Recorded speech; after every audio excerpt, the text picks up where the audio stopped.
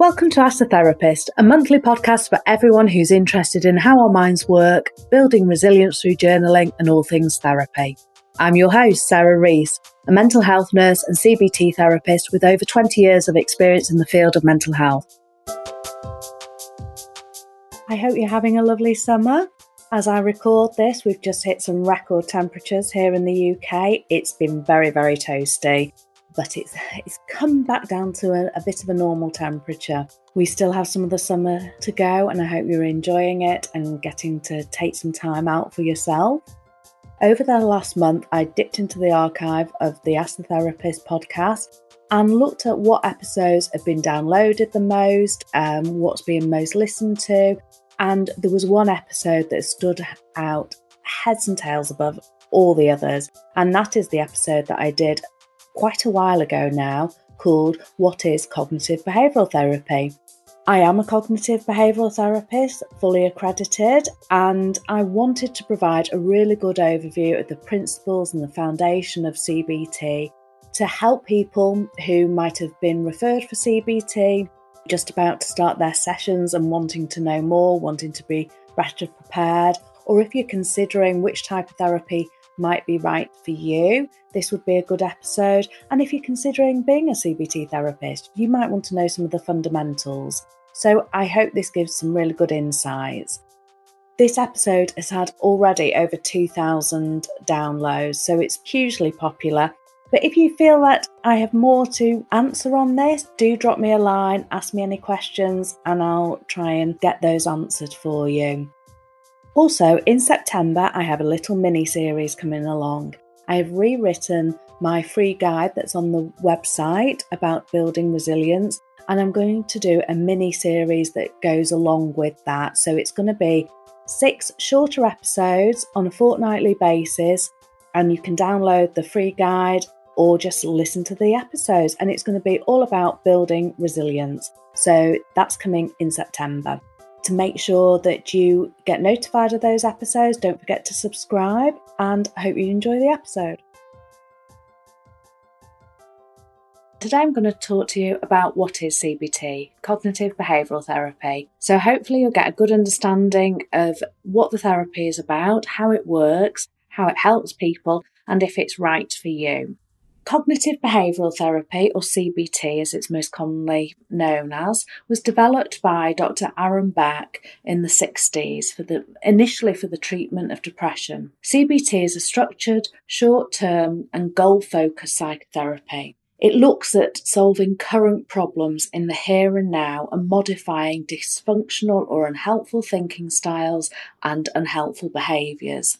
That's how Dr. Beck has defined it. It has developed and expanded in many ways over the years, and it's used to treat a wide range of mental health problems, people who are in vicious cycles or patterns of behaviour, or for people who just want to get the best out of their life. There's a common misconception that cognitive behavioural therapy is just about positive thinking, and it's so much more than that. The key concept is that thoughts, feelings and behaviours are all interconnected, and you can get trapped in unhelpful patterns of thinking, doing and feeling. So our thoughts impact how we feel, what we do, and ultimately create the lives that we live. So in becoming more aware of our thoughts, feelings and behaviours, we can look at changing different aspects. Cognitive behavioural therapy has so many features and benefits. It's a very collaborative therapy. So you bring to the therapy room your experience, your past experience, your current struggles, what you want help with, and the therapist brings their knowledge, their many years of training and practical experience. And together you bring those two knowledges together to practically work towards solutions. So it's very practical in that we're constantly looking at what thinking styles are in place and what you need to move to, or what behaviours are unhelpful or maintaining situations and what you need to move to. So it's almost as important what goes on outside the sessions as what goes on inside the sessions. The CBT therapist has been trained in a therapeutic approach, the application of CBT. We've been trained in all the anxiety and mood disorders and all the relevant evidence base for each mood and anxiety disorder. So CBT is grounded in research and evidence, which means it's tried and tested. So the practical strategies and the tools that you will learn have been tested out in research. We know it works.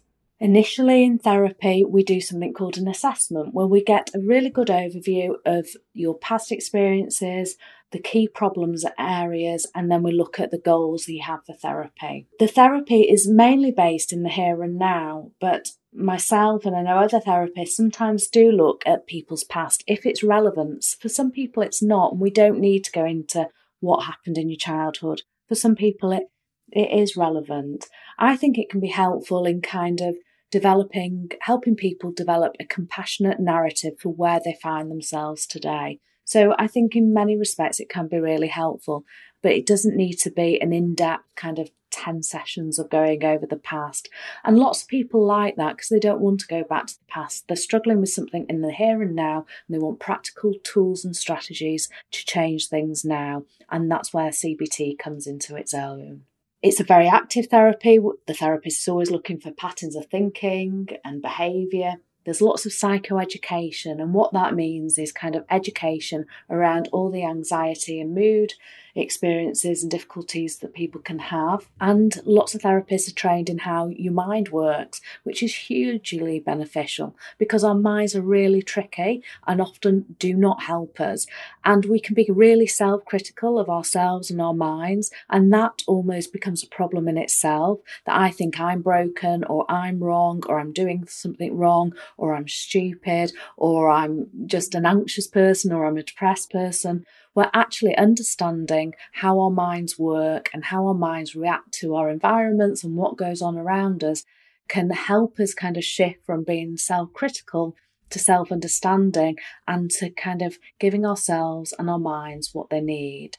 As within every therapy, a very key ingredient is your relationship with your therapist. So your connection with how well you get on with your therapist, how much you think that they can help you will have a direct impact on the quality of your therapy.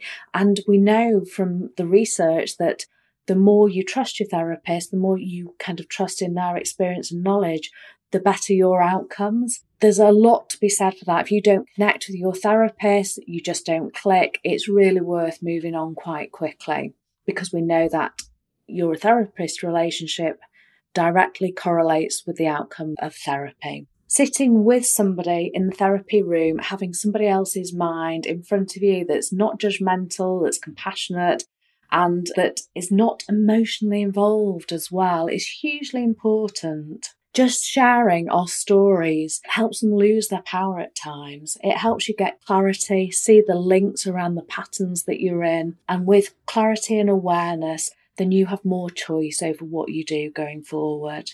One of the key aims of cognitive behavioural therapists is that at the end, you will learn to become your own therapist. So you'll have more knowledge about your mind, what's going on for you, and you'll have practical tools and strategies to help you going forward. So hopefully the same problem doesn't arise again, but if it does, you know what you need to do to move you forward.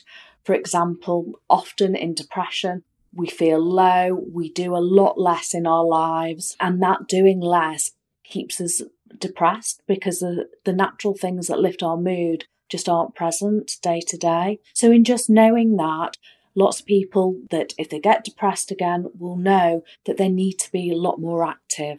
So they will keep the things in place that are antidepressant for them and that will keep their mood lifted. And that can be applied to lots of different problems, that if it comes up again, you will know the things to practically do to keep you at the top of your game. So I'm just going to run through some of the really common questions that I get asked when somebody phones me up or sends me an email thinking about having some CBT sessions. Really commonly, if somebody's never been to therapy before, they'll be quite nervous and they'll ask, what's my first session going to be like? Do I need to prepare? What do I need to do for it? And it is good to sit down and spend just half an hour thinking about what's brought you to therapy. How would you know if therapy had been helpful for you? What are the key things that you want help with? When did it all start? Was there a trigger? Is there a specific incident? How have things changed for you and how would you like them to get better? And how would you know if you've achieved your therapy goal? And then the first session, you can bring that list with you or just have an outline in your mind. But the first session, you're not going to have to do all the talking. And it's specifically I suppose I definitely design my first sessions to kind of take the pressure off somebody. So as they come in and sit down, I'll ask them a little bit about kind of date of birth, where you're from, your address, GP, some really basic information, and tell you a little bit about me, my background, which is mental health nursing, and, how long I've been here and stuff, just to break the ice. And then I'll ask you kind of what's brought you to therapy and where you'd like to start. Sometimes that can really fluster people. So I might kind of say, okay, just tell me what's going on in the here and now. How are you feeling coming today? You're never going to be stuck. You're never not going to know what to say, because therapists are used to being in front of people that are nervous, worried, not sure about how to get it across. And it's our job to make you feel comfortable and to help you kind of get the information out. So almost allow yourself to be led by your therapist. So the first sessions usually take an hour. Some therapists do 50 minutes. Generally, it's an hour. How many sessions will I need is the next really common question. And it's really difficult to say because everybody's so individual. But some people come to me and they say, I want 4 sessions or I want 6 sessions. We'll go over what they want help with and we'll kind of narrow it down, get our goals really clear. And it might be that I say, right, well, in our sessions, we'll work on this, but outside of sessions, it'd be really helpful if you could read this or watch this video. So it might mean that you do more in between sessions.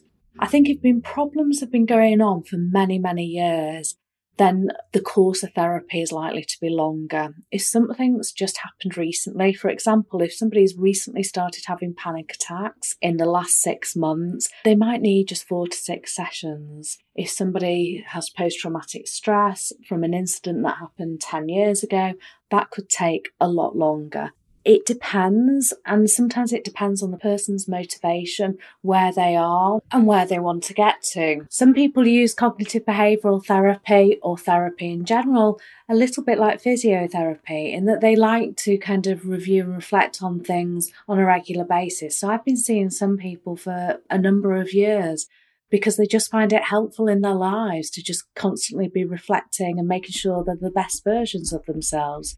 I know if I'm doing something new, or I've had a personal trainer for many years and it just keeps me on track, and that's how some people use it. Another question I get asked a lot is what the structure of sessions is like. So each session lasts about an hour. The first about 4 or 5 sessions are often what we call the assessment phase, where you're kind of getting an overview of the problems, the goals, and structuring out how sessions will look and how treatment will look. And then in the more active stage of treatment, we will initially start by kind of having a quick review of your week, how things have gone, what we want to cover in sessions, and then at the end of sessions, thinking about kind of what's going to be helpful for you to do in between each session to keep the momentum going as you're looking at maybe changing behaviours or changing thoughts. It really varies. And at the end of treatment, the last number of sessions might just be looking at kind of how you maintain progress, what you've learned and what you've got out of sessions, and what you need to do going forward to kind of keep yourself in check, really. And that might be coming back to have a few booster sessions, or it might be just putting alerts in your phone at 3-month mark or 6-month mark, just to kind of make sure that you're maintaining progress.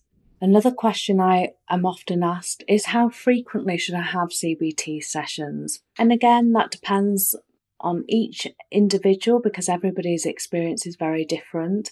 I generally like to see people at least for the first 4 sessions weekly. And then often as we get further into CBT, because you're doing a lot in between sessions, it's useful to spread out sessions. So to go to fortnightly and then monthly at the end, and then maybe have a final session in 3 months' time. But some people just really want to get through things quickly and they find weekly keeps them on track. Some people find that we cover so much in the session and there's bits to do afterwards that they like the 2 weeks. So you can play around with that with your therapist.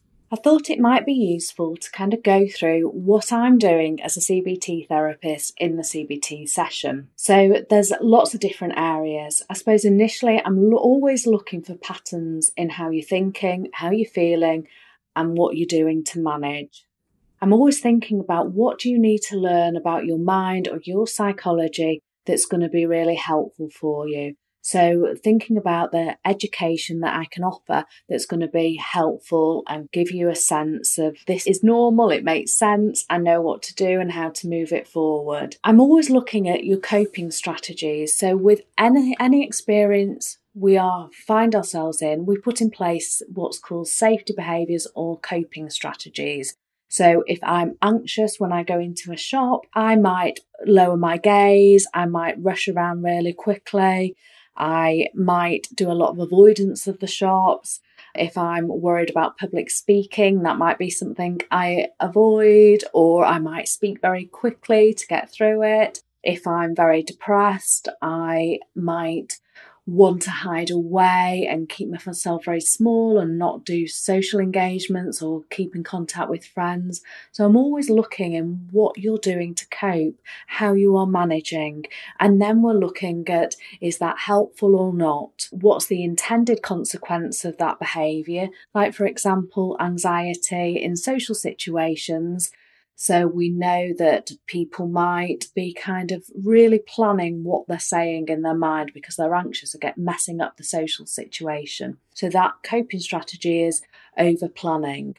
So then we look, what's the intended consequence of that is to do well in a social situation, but what's the unintended consequence? And the unintended consequence of being in your mind a lot in social situations is that you're not in the conversation, and that can come across maybe as rude, or you might miss bits of a conversation, and that kind of scuppers the social situation. The coping strategies that we put in place, we put them in place for very good reason, but quite often they can become unhelpful.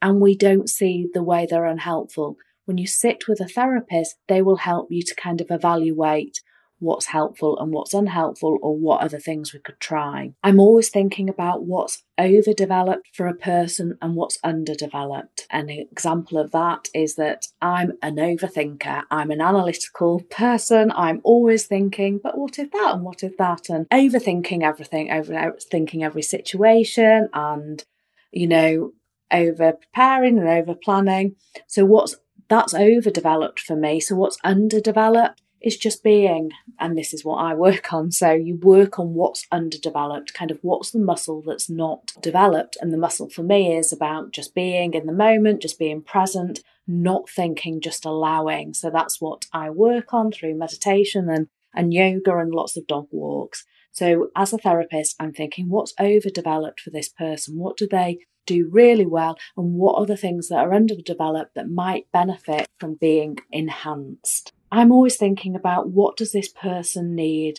Given their experience, given what they're struggling with, what do they need? And I actually think that's a really nice question to ask ourselves at times. Given where I am, what I'm going through, what do I need?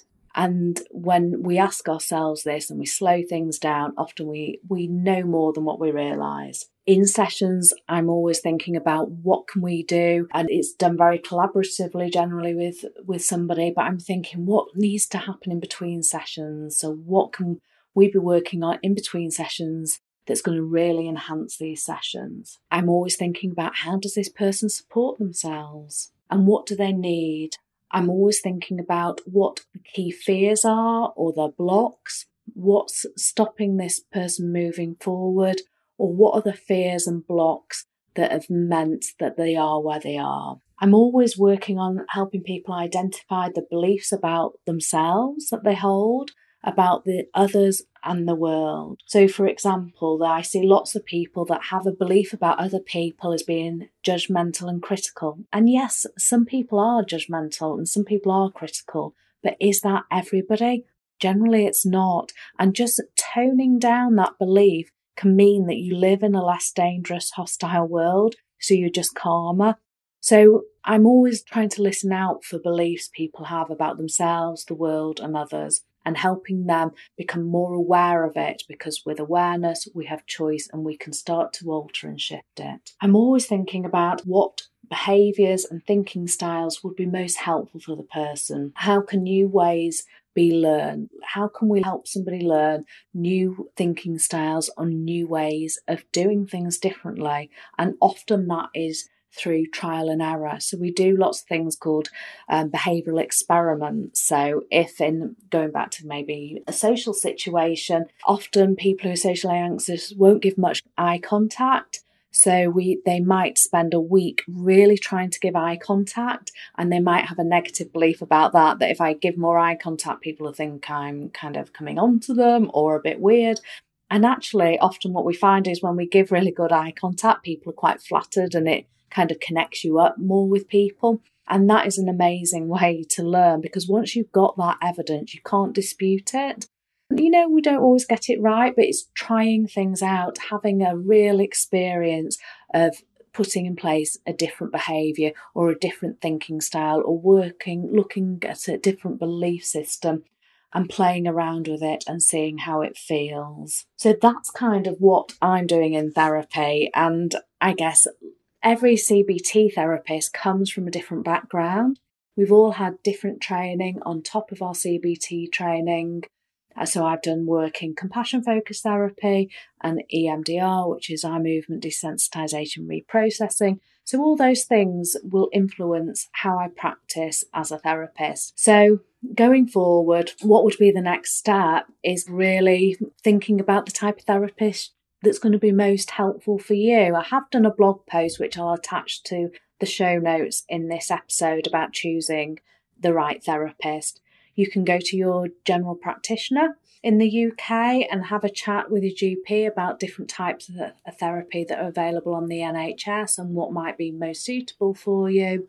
And you can do Google searches and look around at people's websites, and often just looking at somebody's website, you can get a general feel for who they are and what they do. And then I think it's important to have a conversation with the therapist and just make sure you're a good fit. And we're in the UK, the professional organisation that accredits CBT therapists is called the BABCP, and that's the British Association of Cognitive and Behavioural Psychotherapies, so BABCP, and they have a Find a Therapist finder on there. It's a directory. So I hope that's been helpful. I'll be hopefully doing other podcasts in the future where I look more specifically at CBT for phobias, CBT for different types of anxieties or mood or OCD.